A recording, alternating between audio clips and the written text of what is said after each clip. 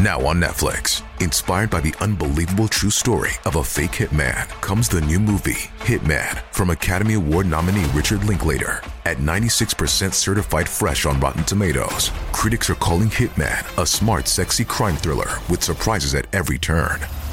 Starring Glenn Powell and Adria Arjona, Hitman. Now playing on Netflix and in select theaters. Rated R. On May 21st, 1990, a 19-year-old from Madison, Wisconsin is found dead in his 68 Mustang, 150 miles away in the south side of Chicago. Originally ruled a suicide, nothing added up to that. His death will later be changed to undetermined. Over 30 years later, we still have no answers. You're listening to the Mysterious Brews Podcast, and tonight we bring you a case of Chad Maurer.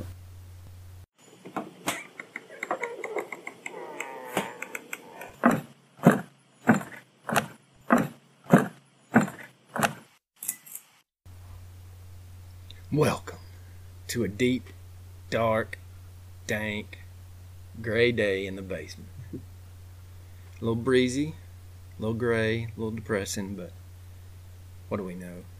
Bro. We are recording this after Christmas, before New Year's, so you will not hear it for a couple of weeks. But did you have a good Christmas there, Bob? I had a great Christmas. I still have so much trouble with this stupid opening.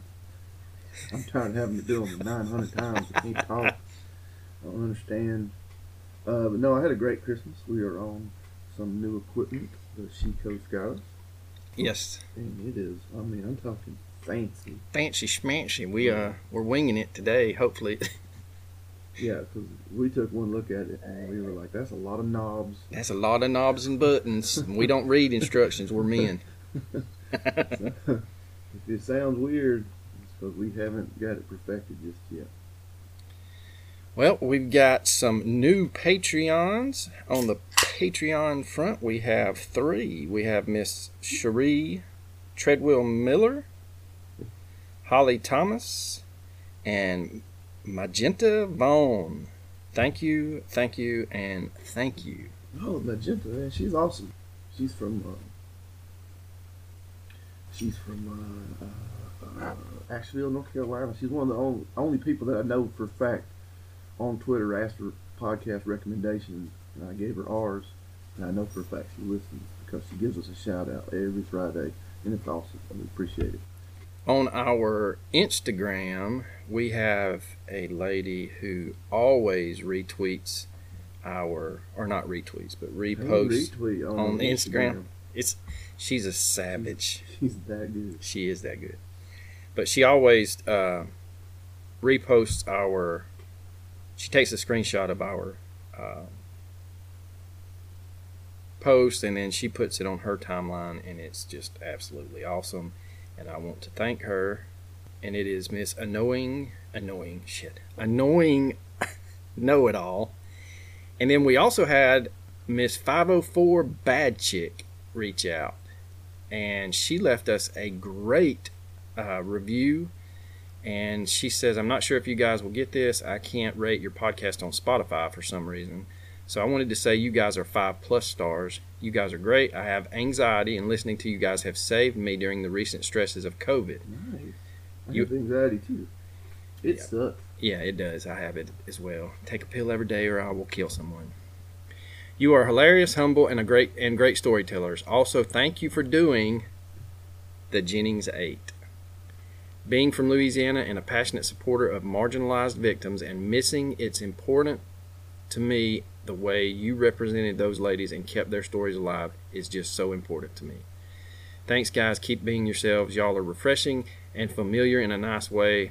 I've also gotten most of my family and friends hooked on you. So not only does she like one of the early episodes where we didn't know what the hell we were doing, she has hooked her family and friends on it.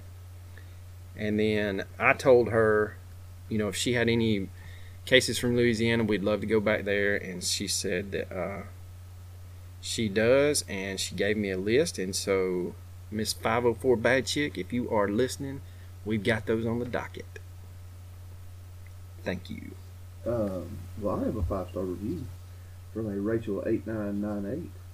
Was trying this again, reviewed last week, and it won't show up. Anyways, big fan from Alaska. I was on a long road trip a few months back, and shortly before leaving, someone brought up the Uber driver killer. I googled the case looking for a podcast on the story, and Mysterious Brews was the top result. Been listening like crazy ever since. Hosts are hilarious, really do their research, and content is refreshing and original. One of my favorite podcasts. Which that research thing, that's all you said.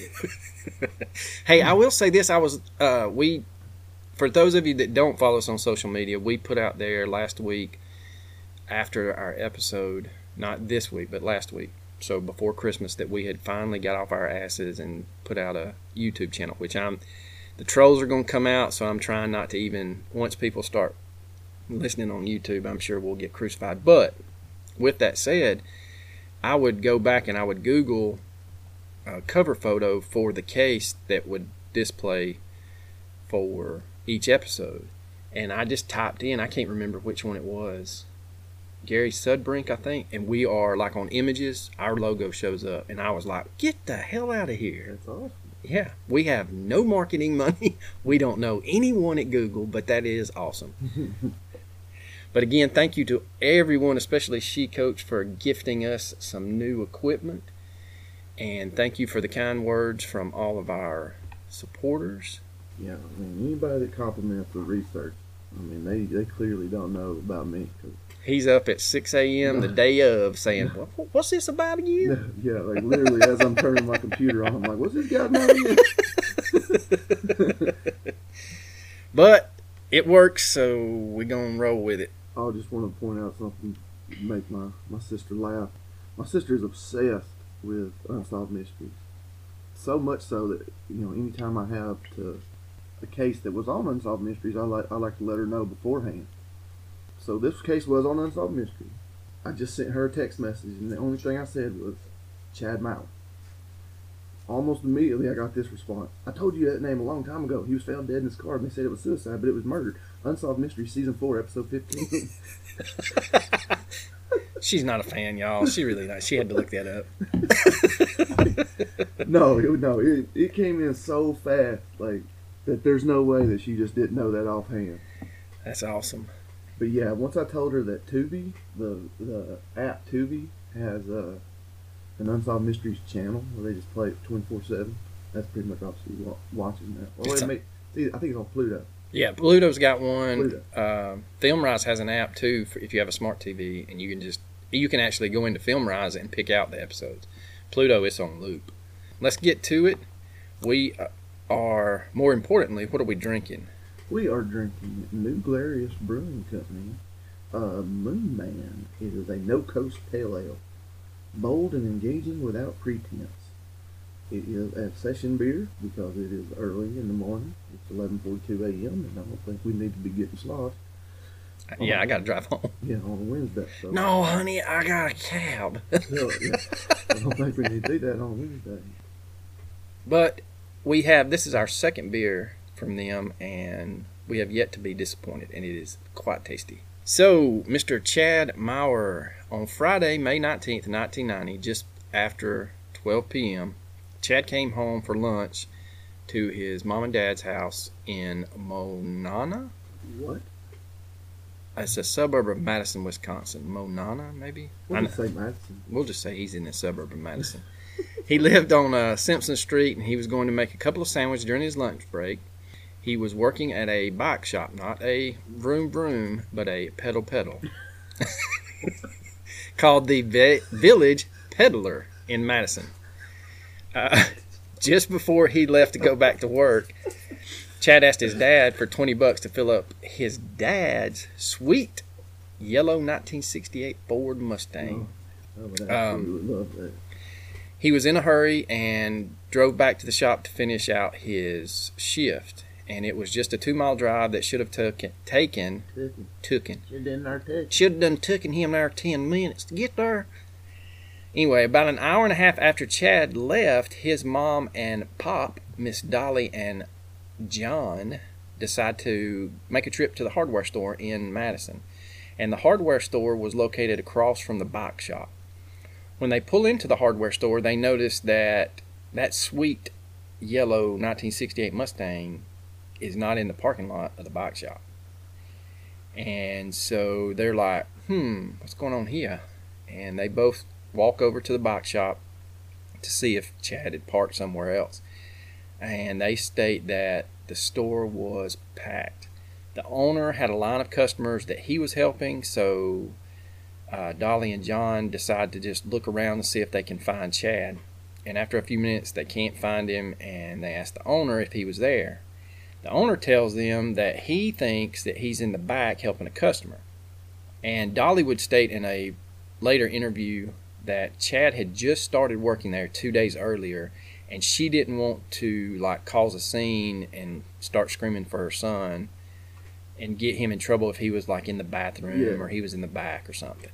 Mom, you burst me in my jaw. God, Mom.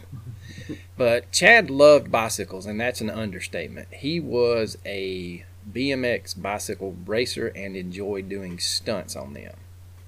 So this was his dream job, getting a job at a bicycle shop where he could see all the new bikes, talk to people that enjoyed what he enjoyed. Yeah, and the day of, he's not going to give any indication to his parents that there's anything wrong. Because he's not acting suspicious, he's not acting scared. His mother's going to be quoted saying there was nothing about him that was different. He wasn't on edge. He was just excited about his job. He had a big smile on his face, just as usual. And then his dad going to say, I was standing right outside saying goodbye to him and didn't notice anything different either about anything on the car. It was a kind of cool day, and I just don't think he intended to go anywhere else, or he would have had a jacket with him. That's going to come up a little later. His mom's going to tell him to take the jacket. And he's like, Mom, I don't need a jacket. God, it's not the cold. It's not even that cold. It's May. Yeah. God. But anyway, we don't know what Chad sounds like, but we know what a 19-year-old kid sounds like when he's telling his mom he don't want a jacket. Yeah. But Dolly would state that mother's intuition kicks in right away, and she knew something was not right. She just had a gut feeling and could not sleep but just a few hours that night. And now Dolly made it clear to the media, even though in the Unsolved Mysteries episode they didn't put it in there, that Chad was not a choir boy. He liked to drink, he liked to smoke the left-handers, and he even dabbled in LSD a few times. God, how old are you?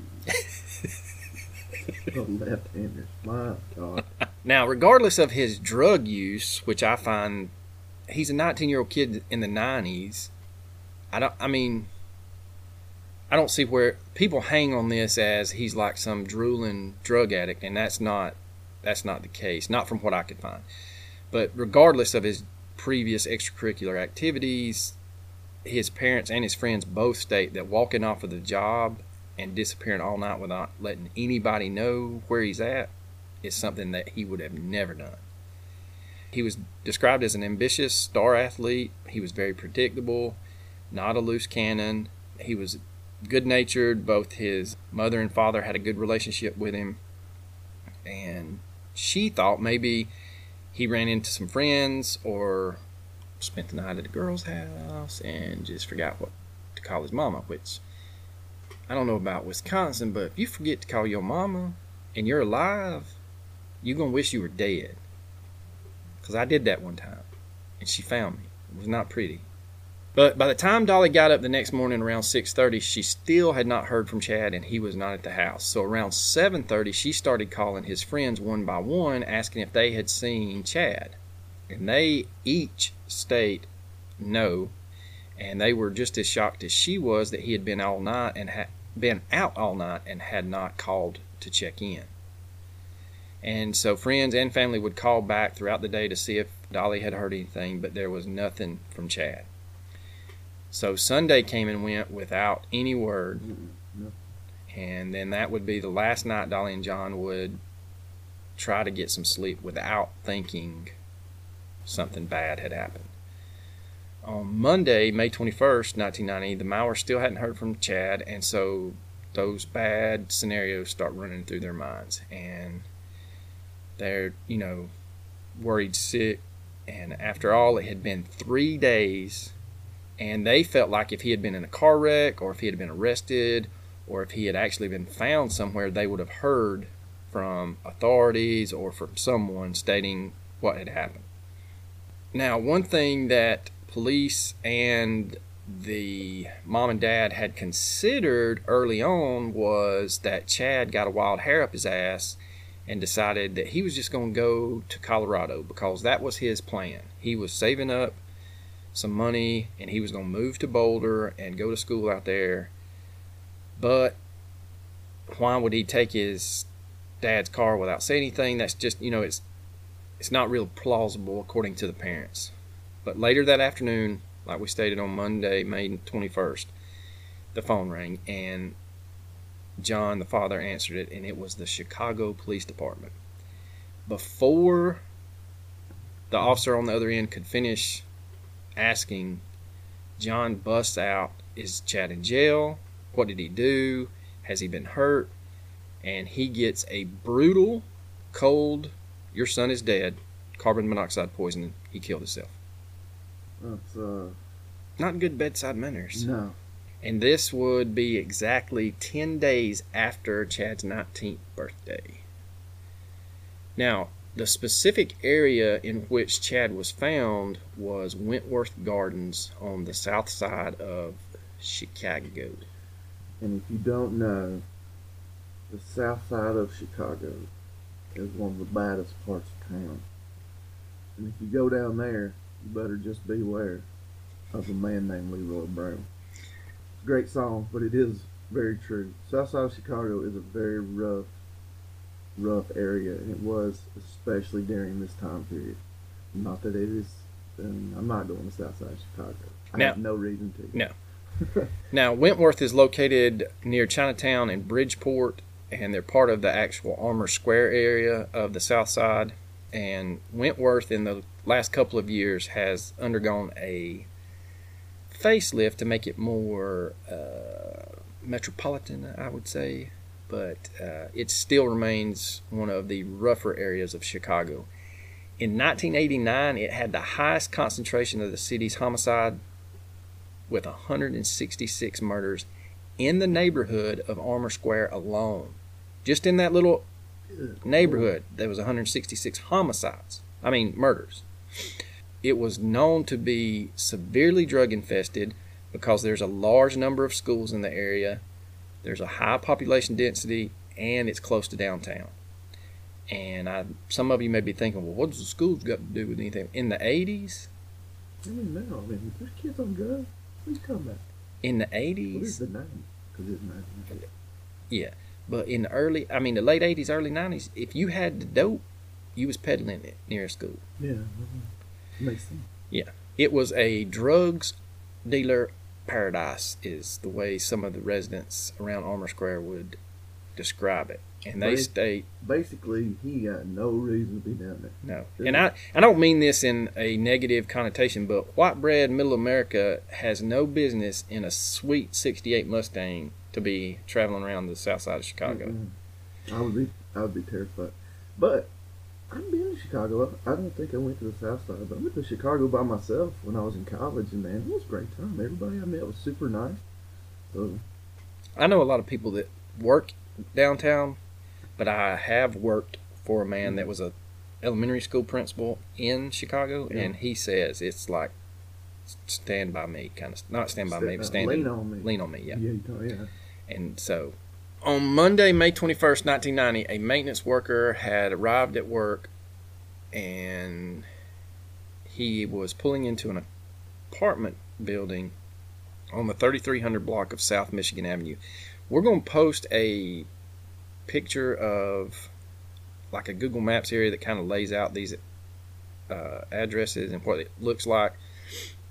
But basically, he's working in an apartment building in the Wentworth Gardens neighborhood, and based on what I could find, the maintenance department was responsible for several different apartment buildings in that neighborhood, so they used a garage to store everything they needed because the garage had electricity, so they could go in there, they could meet over coffee, decide what needed to be done, and go get it. But shortly after the maintenance worker had arrived, he pulled into an alley to access the garage and noticed the lock had been broken off.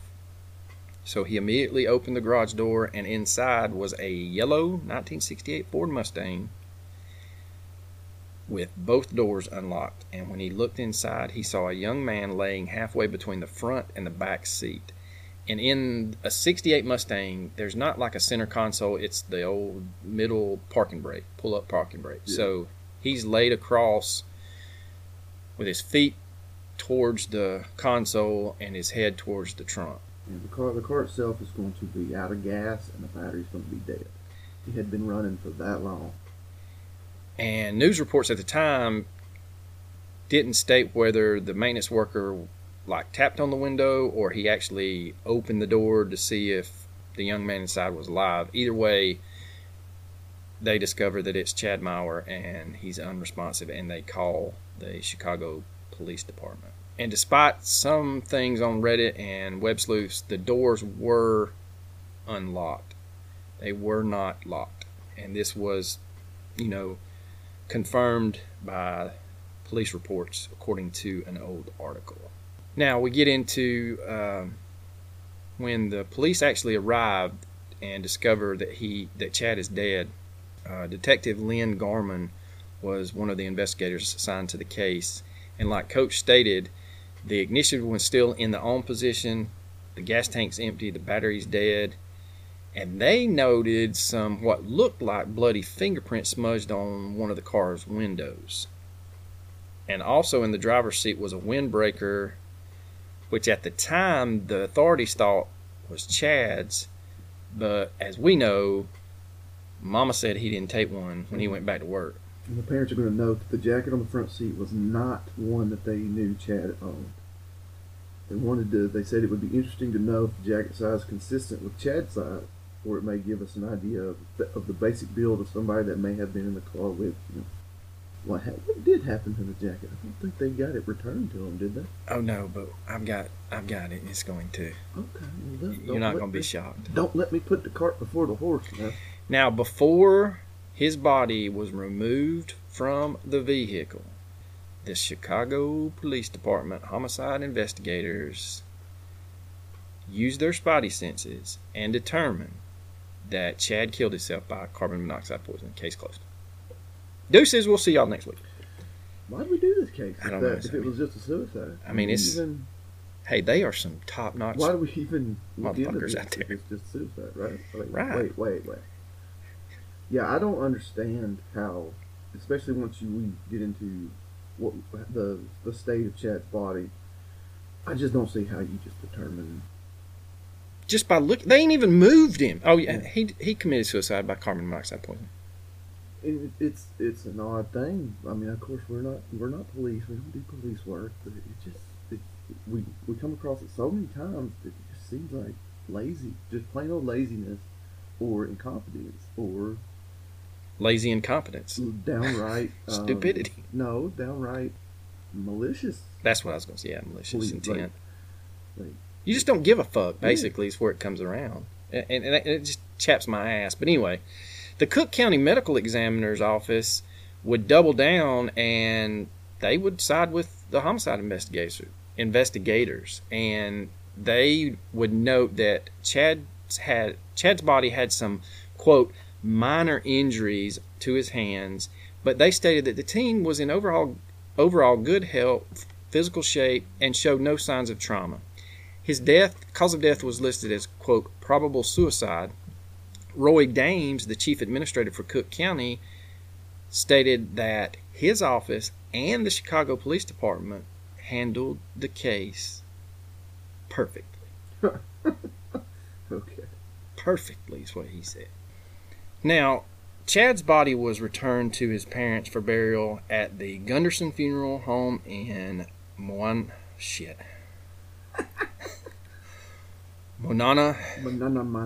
Wisconsin. As the Maurers were making funeral arrangements, Dolly and John were able to see their son's body for the first time. I still don't get that. But anyway, that's when they discovered that Chad's death was not, in their opinion, a clear case of suicide. He had injuries consistent with either being in a fight or sustaining other trauma.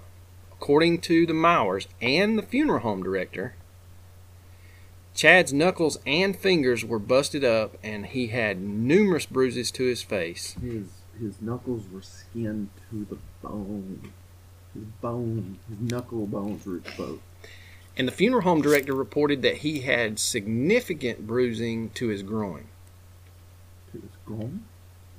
Now, the Dane County Sheriff's Office in Madison would start a separate investigation with the Madison Police Department assisting them outside of Chicago's clear-cut, dry suicide. So on May 25th, 1990, the funeral for Chad was held, but Dane County Coroner Ray Waspeka requested that his burial be postponed until a pathologist and evidence technician from the Madison Police Department could examine the body and take crime scene photos.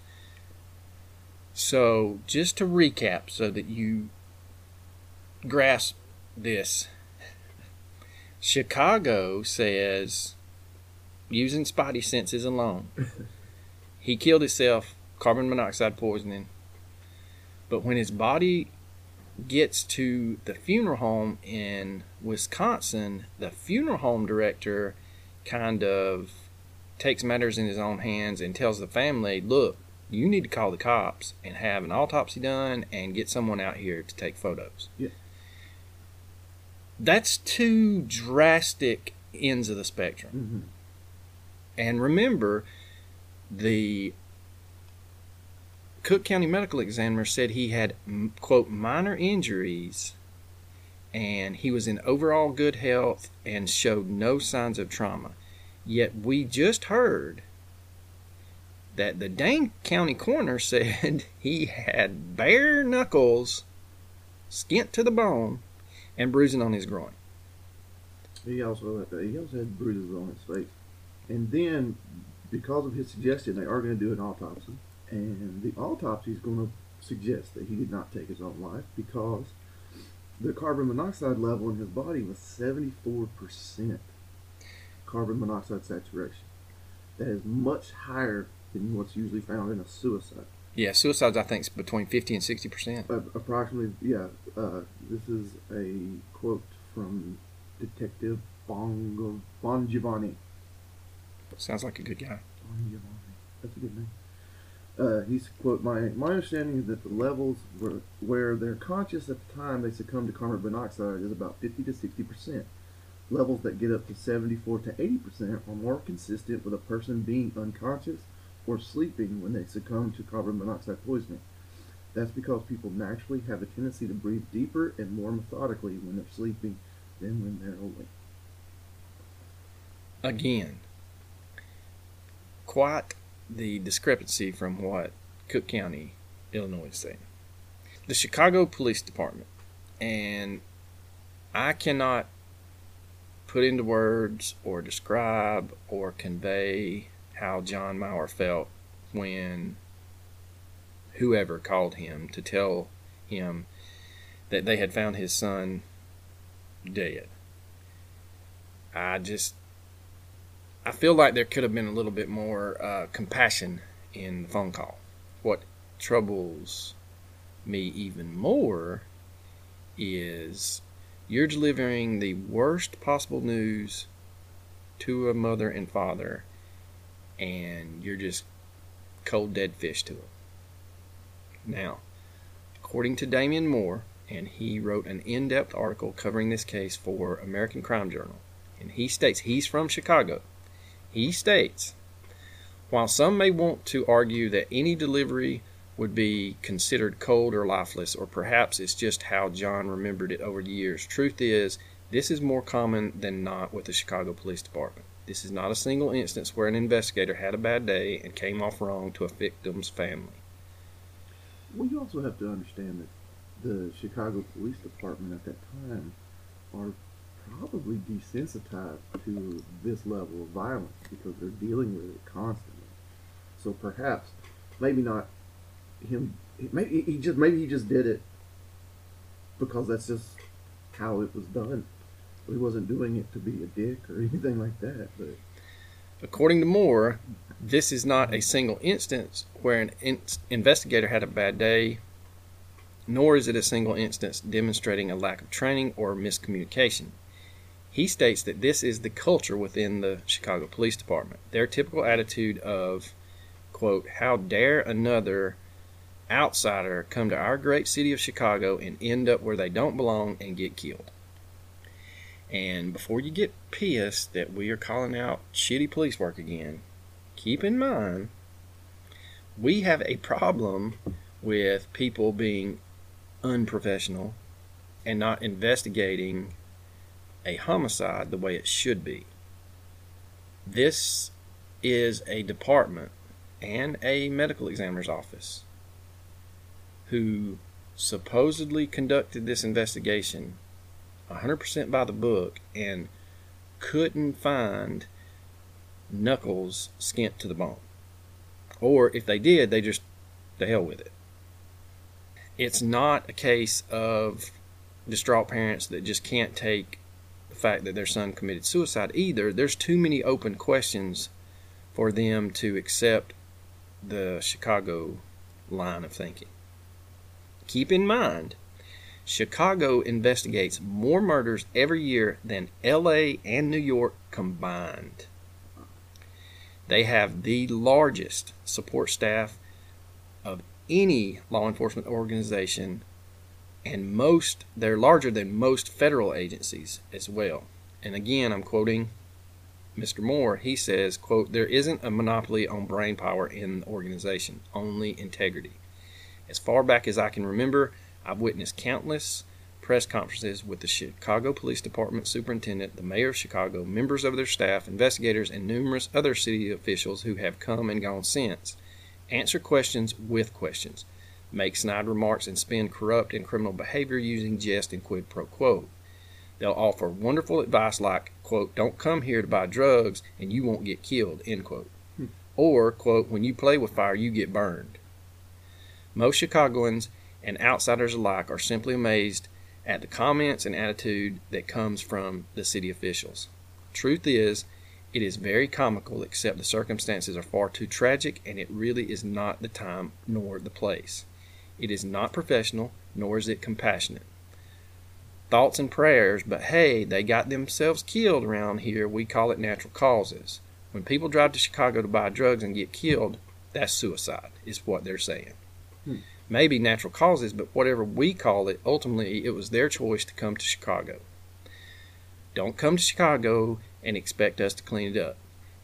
Mommy and Daddy need to look in the mirror if they want to be mad. Who's saying that? Police officials in Chicago. Wow. Yeah. Oh. Yeah, they doubled down. So, well, I guess. Well, so according to them, according to that logic, it was suicide, and they're right. End of story. Their line of thinking, according to Mr. Moore, is maybe if you didn't buy any drugs or your kid wasn't a piece of shit, then it wouldn't come to street violence. And basically, they blame everybody other than shitty police work. The sad truth is that John and Dolly were owed more compassion and understanding since they were not from Chicago, and neither was Chad.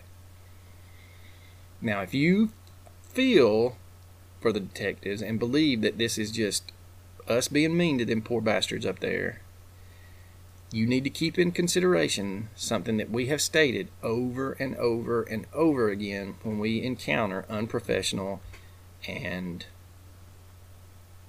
lack of professionalism when it comes to law enforcement. And that is... Fuck. Well, that too. Just kidding.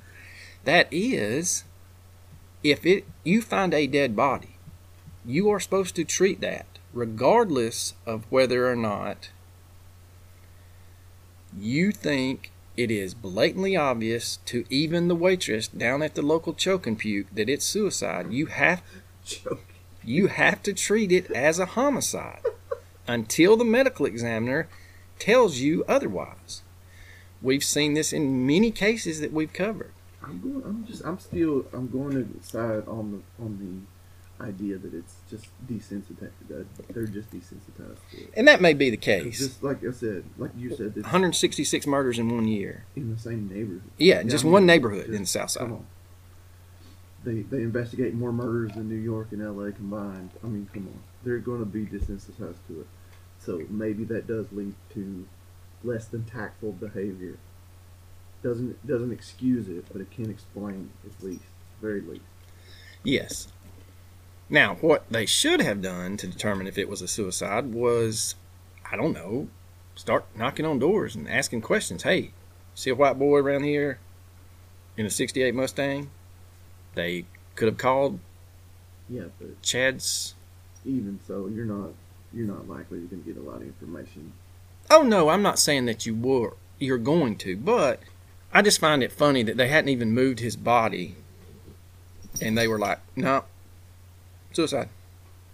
Again, I mean, they didn't even process the car. It does appear to be a suicide, and also by your explanation of their attitude towards it, they probably did consider it a suicide. You came all the way to Chicago to buy drugs and you got killed. That's just what happened. Well, I might could swallow that if they found him seated behind the driver's seat, kind of slumped over, but his body looks like he's trying to get to the back seat for some reason. But anyway, I don't know. Well, he was unconscious at the time. Maybe that's just how they put him in there. They just kind of. Who put him in there? Are you foreshadowing? I'm just saying. It's been determined that he has a much higher level of carbon monoxide than in a suicide case. So it would lead you to believe that he was either unconscious or asleep. I'm going to go with unconscious. So just to put this in perspective, Dolly and John Maurer were contacted by the Chicago Police Department and told that Chad had killed himself before the autopsy was complete and before the toxicology report came back 6 weeks later. Mm-hmm. And here's a little nugget. His toxicology report had no drugs in his system. And anybody that has applied for a job and had to take a drug test know that you're sweating it if you may have smoked a joint 2 months before, especially if they snip your hair. I don't think a bike shop's going to snip your hair. True, and I don't think they were going to in 89 or 90, but I'm just saying, if he supposedly was this, teen dabbling in LSD and pot, you would think that he would have had some in his system when they did the toxicology report. Mm-hmm. But according to the toxicology report, there wasn't any. So the Dane County Police Department conducts their own investigation. And before we went on this epic rant about how unprofessional Chicago was, on May 25th, 1990, we stated that the funeral for Chad was held at the Gunnarsson Funeral Home, but Dane County Coroner Ray Wosepka, I'm screwing that up, Wosepka, requested that his burial be postponed until a pathologist and evidence tech from the Madison Police Department could examine the body and take crime scene photos. While acknowledging that young Chad was an avid BMX racer, an athlete, and a fierce competitor, Mr. Ray would come to the conclusion that Chad had been involved in some kind of confrontation. Now, one would want to know why, and according to the Dane County Coroner, Chad's body bore 24 scars. He had injuries to his hands, knuckles, a cut lip, bruising on his face, and significant bruising to his groin area. There was blood spatter on his shirts and skid marks on his pants that indicated that he was drugged along pavement. One key piece of evidence not released to the public initially was the discovery of what some claim are bloody fingerprints on the driver's side window. The jacket that was recovered from the driver's side seat in the Mustang, that both Dolly and John are very adamant about that it's not Chad's, was somehow lost between collecting it at the scene and when Dane County's coroner requested it. It's present in multiple crime scene photos of the car, but it doesn't make the trip back to Wisconsin. Now, you're probably thinking, well, so what? The police department ruled it a suicide. If you rule it a suicide, it don't count towards your murder numbers. Not that they were really worried about that back in 1990, but keep that in mind. You never know. It's kind of like in the education world. If I get you to, quote, transfer, you're not a dropout. Well, because of the toxicology report, his official cause of death is going to be changed from suicide to, quote, undetermined. And authorities are going to begin a full-blown investigation. During an interview, the bike shop owner is going to be quoted in the newspaper saying that he thought Chad seemed afraid at one point as he was working. He noticed some odd behavior, and soon after that article appeared, the shop is going to be vandalized. And by vandalized, we mean a drive-by. Yeah, it's going to be, that's an understatement. It's going to be a drive-by shooting. They're going to shoot the windows out, but it's going to be, quote unquote, determined to be non-related to Chad's case. It's just a bike shop in Wisconsin that somebody sprayed with bullets. Just it has random. nothing to do with this case. No. Nothing. A good friend of Chad, Mr. David Slife, according to the Capital Times of Madison, Wisconsin, in a June 4th, 1990 article, stated that he and Chad had played tennis the day before, and he flat out refuses to believe that Chad committed suicide. He went on to say, quote, Chad wanted to race mountain bikes in Colorado. He was putting away money, and he had his future planned. Now, for the theories. So for the past 30 years, or more, actually, 30 years, the running conclusion on the internet is that Chad skipped work in the middle of his shift, drove to the south side of Chicago to purchase drugs, and encountered foul play. But see, that just doesn't make sense. It's like your second day on the job, and you're just going to take off and drive 150 miles to buy drugs. Yeah, so you're telling me that on the second day of a job at a bike shop that he was in heaven to be working at, he just got a wild hair up his ass to go drive to the south side of Chicago to purchase drugs for somebody 3 hours away. I mean, we can sit here and say that how implausible that sounds, but I mean, that's where he ended up. True. Now, one thing that you need to understand, and one thing that I learned from doing this research, is that there's one group of criminals that are like clockwork for snitching and turning state's evidence, and that is drug addicts. And for someone to say that Chad, a suburban white boy arriving one Friday night in a pristine 1968 yellow Ford Mustang with cash, ended up dead, and not a single snitch for the Chicago police knew about it, I find that hard to believe. Now, rumors abound that Chad was paid to make 2 trips from Madison to Milwaukee to transport drugs for a friend. And it does come out later that this is verified. But a kid making a trip from Madison to Milwaukee is a whole hell of a lot different from a kid traveling to Chicago to purchase drugs. And then they're saying, some rumors said that he was transporting drugs from Madison to Chicago. So in 1990, Chicago is getting their drugs from Madison, Wisconsin. They're pipelining it from Madison to Chicago. No, no, that is not. That may have been the case at that point, but I promise you, the pipeline is from Chicago. Yeah, exactly. It flows the other way, folks. Yeah. Oh, yeah. That river goes that way. Yeah. Now, evidence does show that he was likely dragged and put into the driver's seat, and then someone shoved him over to maybe, possibly, get in the car and drive. Did they steal the car? Did they mug him in Madison to get a ride home, beat the shit out of him, and then ditch him 3 hours away? I don't know. Well, the local Crime Stoppers in Madison are going to report about Chad's case, and they are going to receive a phone call with a disturbing tip alleging that Chad was involved in a drug deal with people who lived in his apartment complex. These same people had previously lived on the south side of Chicago, and Sergeant John W. Ridges is with the Chicago Police Department, and he is quoted as saying, "We know through our intelligence sources that there's a pipeline of narcotics trafficking from Chicago to Madison.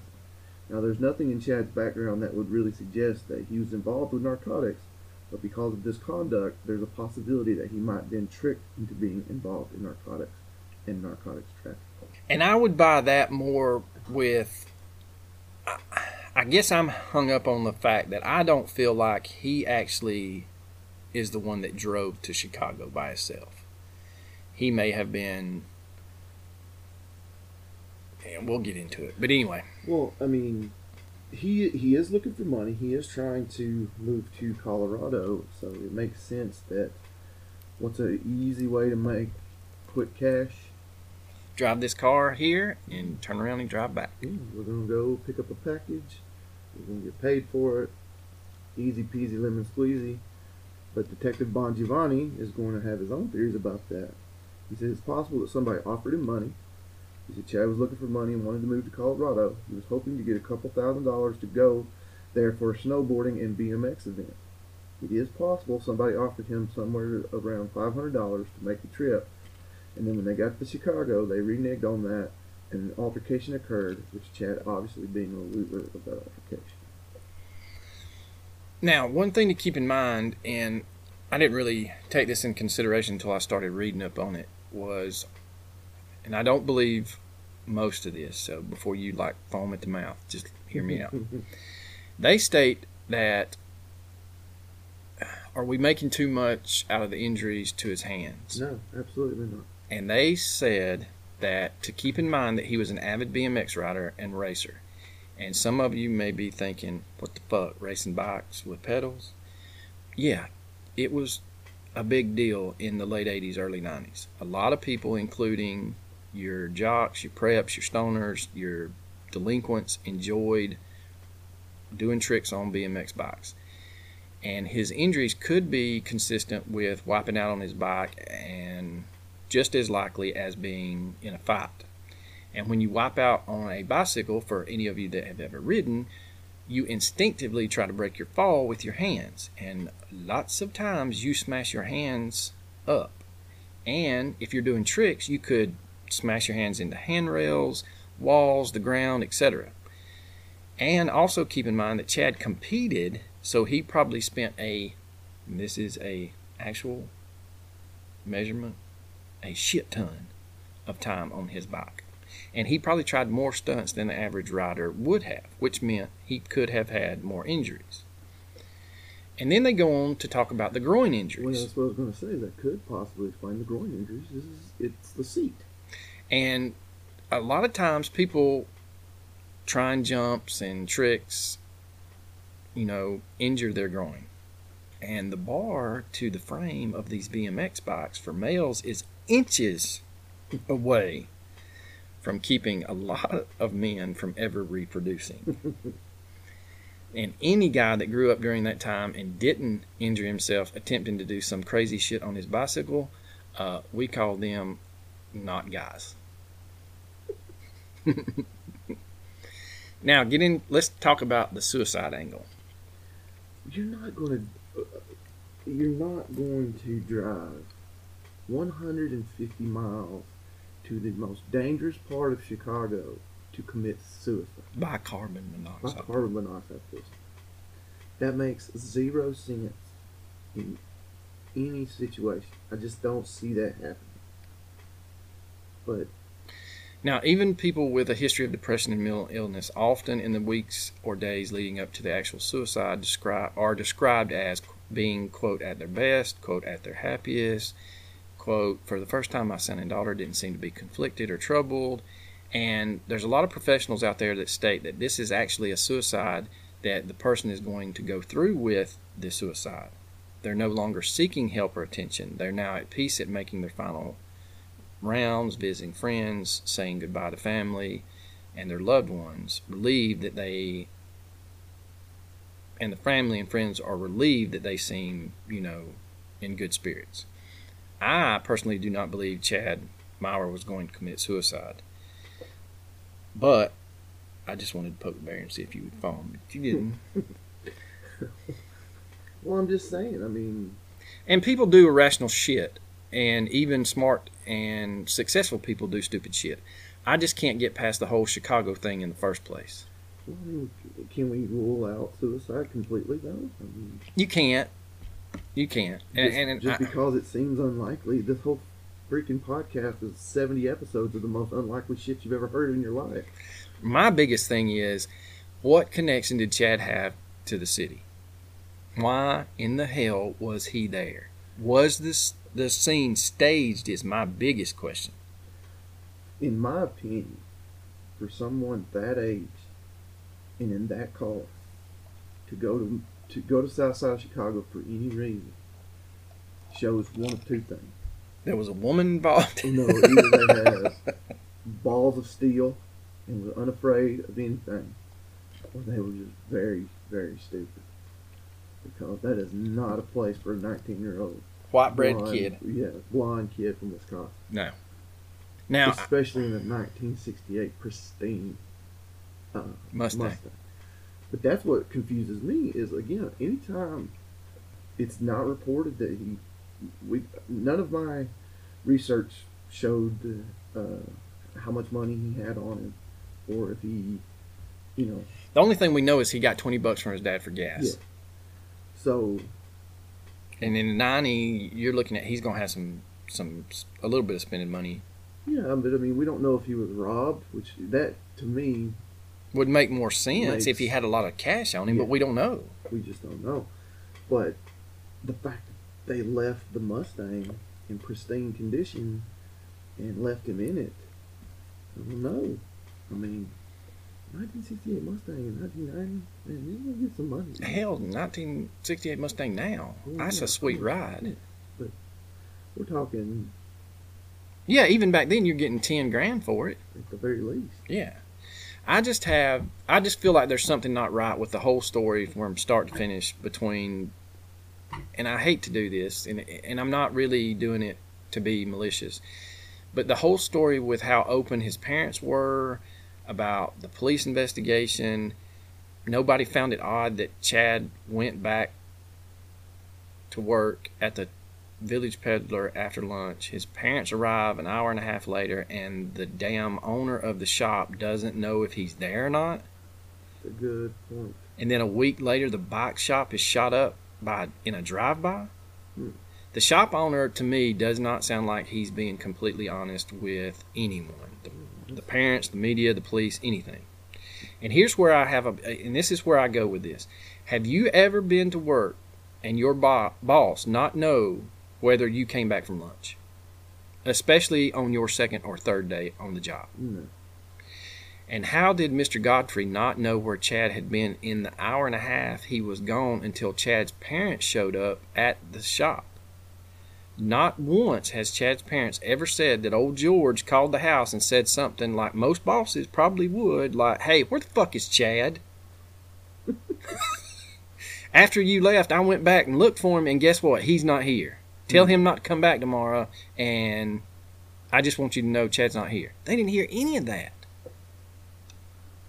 Instead, you have the mom stating that she wasn't really too worried until the next morning. She had the mother's intuition, but she didn't start freaking out till the next morning. My mom would have been losing her mind if I had told her I was going to work, and an hour and a half later she just happens to come by and I'm not there. Oh yeah, that'd be hell. Especially if I'm in Daddy's sweet ride of a 68 Mustang. Alright, so let's get into the theory of, quote, he went to purchase some drugs in Chicago and encountered foul play. I do not buy this for a second. Really? I do not. You don't think? And here's the thing. I don't see him skipping work in his daddy's car, driving 3 hours to purchase drugs on Chicago's South Side. I don't buy that, just like I don't buy it's a suicide. Sure, he has smoked pot and he's tried LSD a couple of times. A lot of kids did some shit like that in the 80s and 90s. You don't even want to entertain the fact that somebody could have been like, hey man, you make like $1,000 if you go out here and get this package. And I'm not saying that drugs weren't involved. I just don't think he drove up there by himself 3 hours to purchase dope. Because he smoked. You're talking about driving 3 hours to Chicago to either buy marijuana or LSD, or, okay, let's go out on a limb and say he was going up there to get even something harder. Now, there's two possibilities if we're talking about drugs being involved. Either A, he was getting the dope for the shop owner, or he ran into some shit not far from the bike shop. Either he went to get drugs for the shop owner, or he went to pick up some dope from a local guy, and the guy says, hey man, I'm out, but if you drive, we can go get the shit. But guess what? We're heading to Chicago to pick it up. And that's where I get into, did he go voluntarily or involuntary? Because I just don't, I don't know, man. I may be giving him more credit than is due, and I may be reading more into this. I just don't see a kid that loves racing bikes as much as he does. He lands a dream job at this bike shop. It's his second or third day, and he's just going to blow off the second half of his shift without the owner knowing something. But according to police, the year before he was murdered, because that's what I feel like, he did act as a drug courier on two separate occasions from his home to Milwaukee. According to vetted sources, there were people that he knew that said he did this. Now, I find that more plausible to go get drugs than him traveling to Chicago. There are plenty of connections, I would feel like, for drugs in Madison, even if your guy is out. But I don't know, man. I find it hard to believe that somebody sensed this. If they were going to get drugs, they didn't get picked up, and they're looking at a shit ton of time, and they're like, hey man, I got this information about this kid that got killed. I don't know. I'm fairly sure it was a drug deal going on. Now, if he did go up there let's chase he went up there for, whether he went up there alone or whatever. Somebody tells him you're going to go pick up this big shipment. Here's where I don't put a whole lot in it, is if he's picking up a big shipment, he's going to make sure that he can offload that shit, because he's wanting to move to Colorado. If I'm the guy in the friend circle that has access to the drugs, I'm going to make sure I'm getting some good stuff, and hey man, you want in on this before I start selling it to other people. And so I feel like his friends would have known something about a big supply coming. Mm-hmm. And he's not going to go up there and drop, let's say $500 of his own saved money on a drug shipment that he's going to have to sit on for a couple of weeks or a month. You're going to make sure that ship is taken care of. Because you're looking at, like his friend said, you're looking at some saving money and getting to Colorado. Yeah. But the fact that he does this during work hours, I'm thinking the bike shop owner put him up to. I'm thinking the bike shop. That's where I'm headed. Like, yeah, man. Hey, man, you're a young kid. Can you give me some stuff? Or, hey, man, and that may be why he got a job there. He knew the bike shop owner had access to something, and the mm-hmm. bike shop owner's like, look, man, I need you to stay on the clock, but I need you to go pick this shit up. Well, that would explain why he was evasive when he was, I don't know, maybe he's in the back, ain't he? Or, like, maybe he knew exactly where Chad was. Maybe he went on that man's behalf. Right.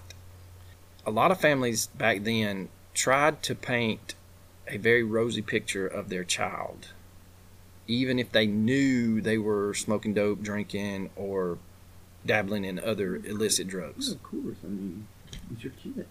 If you love your kid, you're going to love your kid. Right, but she, according to all interviews, she's out front saying, hey, he smoked some dope and he's not an angel. Yeah, I mean, During the interviews with his parents, nobody ever asked some tough questions about, even with his, let's get away from his family, with interviewing friends and stuff like that.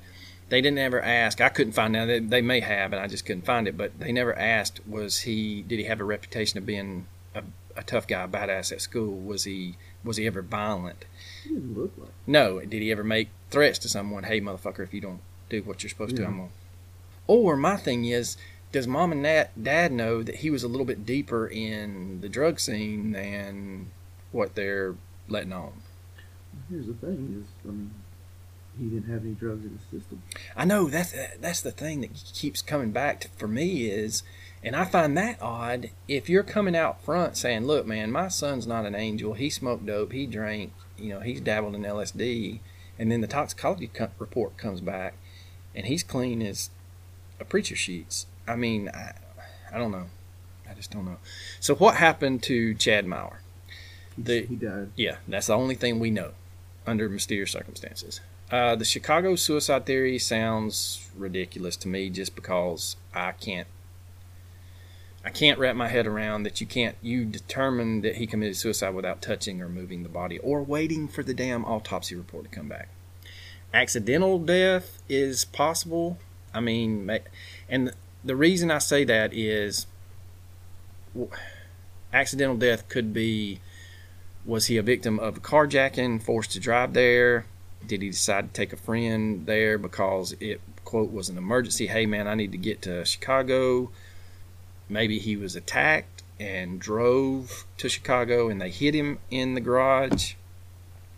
Maybe he went up there and, if we follow the drug line and he's got fucked up and he was under the influence, he decides, hey, man, I'm too screwed up to drive. But there was nothing in his system. There was no alcohol. I know. There was no drugs. You can't. I mean, that's a great theory, but it doesn't make any sense. And you're just going to pull into some random ass house in a garage and shut the door? And my thing is, maybe he gets to Chicago on his own accord or by, whatever. It's chilly in Chicago in May. He doesn't have a jacket according to his mother. Maybe he thinks, hey, I'm just going to park my car in here, turn the heat on, warm up, and then for some reason something happens, he passes out. I don't know, man. I just don't. There's a whole lot of unanswered questions about why the car was there. And people maybe thinking, if you're not familiar with how the houses are laid out up that way, the houses are on a street, and then there's usually an alley behind the house where everybody has a garage. Let me laugh. It does. Houses are on the street. No way. Sometimes a road. But keep in mind, most people up there if you have a house, you have a garage behind your house that faces an alley where you keep your car or your workshop or something like that. So him pulling into a garage, and then go back to the maintenance guy says that this was one of their garages and the lock had been busted off. Mm. So was he hiding from something? Oh shit, and I'm going to pull in, bust this lock off, pull my car in and shut the door real quick. But then that doesn't explain the carbon monoxide poisoning, because then he's going to wait to see if say he waits an hour. I'm still going to open the back up, and I'm not going to leave the car running. If I'm hiding from somebody, they could hear the car running. And a 68's not quiet. Man, it's going to take a lot of time to bust the lock off a garage door, open said garage door, pull in, shut the garage door. I mean, if you're running from somebody that's gaining on you, why even hide? You're in a 68 Mustang, man. Burn them down. Just go. Yeah. Hit the gas and head on back to Wisconsin. See if they're willing to follow you. 3 hours. Yeah, see if they're willing to follow you 150 miles. If they're that pissed off. My big glaring question is, what is the significance of Chicago? And would Chad, a 19-year-old supposedly full of life, with a bright future ahead of him, traveled to the south side of Chicago simply to commit suicide. I don't know. Absolutely, I don't think so. It just doesn't make sense. No. But, like we cover shit all every week that don't make sense. This whole damn thing's just been one big frustrating endeavor. We don't answer shit. No. But, I mean... I think I go back to, there's, unfortunately, barring a jailhouse confession, snitch, deathbed confession, I don't think this will ever be solved. My biggest gripe is, what if Chicago Police Department had actually treated it as a homicide from the get-go? Would it have gone differently? And we'll never know. I mean, and I hate it for his mom and dad. Are they still around? I couldn't find. The last thing I think they were, but it was in. The last thing I found was in 2010. She was still doing. She was part of the what's that organization where families help other families of murdered children? She was very big into that. Sure. But yeah, I know what you're talking about. But her last quote is, "All we know is all we know in Chad's case is that Chad's dead, and he ended up in Chicago, and we know he was beaten up. But why he was beaten up, how did he end up in Chicago? There are so many questions, and every day we wake up and we think of a different thing that could have happened to Chad. I know it won't bring Chad back, but we cannot rest, and we cannot put Chad to rest until we have the answers to this case." And that's the saddest thing, is just the unanswered questions, and the fact that they're never going to know.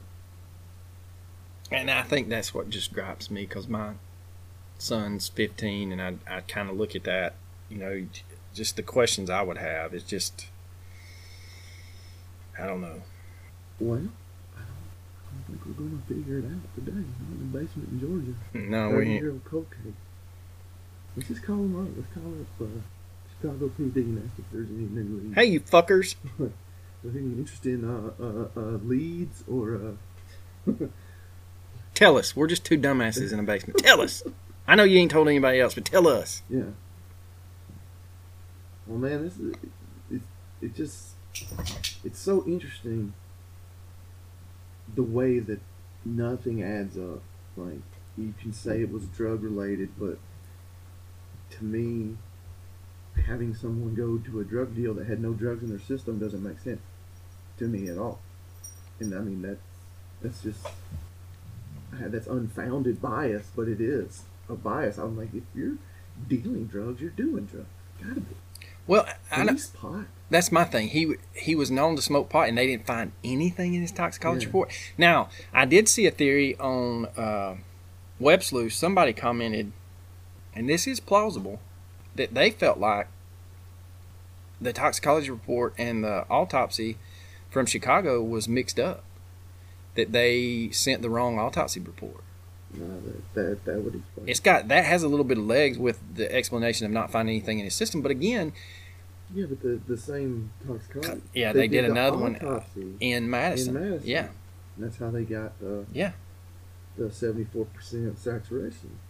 I just don't, man. There's so many questions in this one. I don't know, man. I don't know. Well, let's get into our recommendations. We've rambled on enough. No, let's continue to ramble. It makes no sense. I mean... This is one of the more frustrating cases that we've covered that we just stumbled upon. Yeah, no business being where he was at. No. You talk about being out of place in the south side of Chicago. I mean, he was your quintessential Hollywood, California from... Remember the Titans. Blonde-headed, athletic, in Daddy's car. He would have stuck out like a sore thumb. I don't know. Well, anyway, I guess we'll just end it here. My recommendation for those of you that have HBO is watch the new docuseries Murder on Middle Beach Road. It is about the death of Barbara Beach Hamburg. I'm 2 episodes in to a 4-part docuseries. Yeah. It's pretty good. There's some sketchy shit going on. I recently watched on HBO There's Something Wrong with Aunt Diane. Oh my God. I don't know if we need to cover that case because I think it's pretty much solved. But man, There's a lot of fucked up shit in there's that a one. lot of crazy stuff that happened there. If you haven't seen Something Wrong with Aunt Diane, look that one up. That one and Dear Zachary. Good God. Yeah, those are two doozies. Those are some gut-wrenching hours to sit through. But my recommendation is going to be a YouTube page. It is recently uploaded. It's new. Only has 16 followers, and it is the Mysterious Brew YouTube page. I heard they really did a good job. I think they do. They got 5 videos. Somebody's not uploading as much as they should. Dude, it takes forever.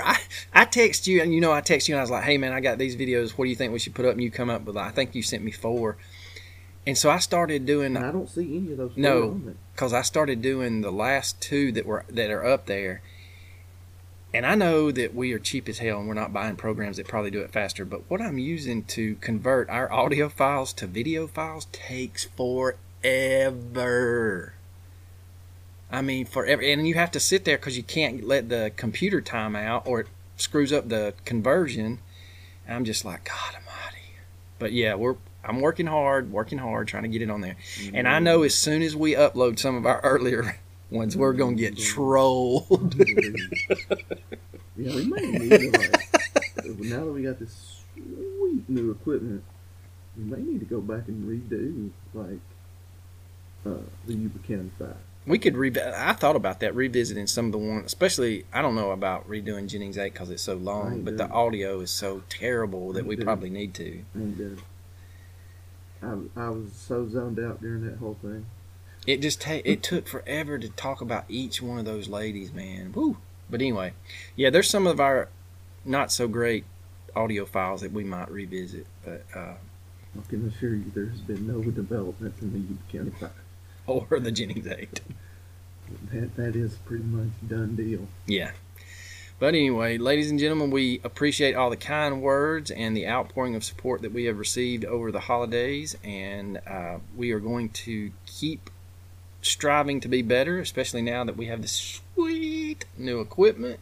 We're going to learn how to use it to its fullest potential. We, as in me. Yeah, because I don't even... There's lots of knobs and buttons and sliders. I'm not going... I think I'll electrocute myself just touching it. But we can't say enough to She Coach for gifting that to us. That's amazing. It's definitely... you can tell by looking that was not cheap. No, that was not cheap. That is above and beyond what we got. Yeah. But anyway, you got anything else there, Slapnut? No. Okay then. Well, deuces.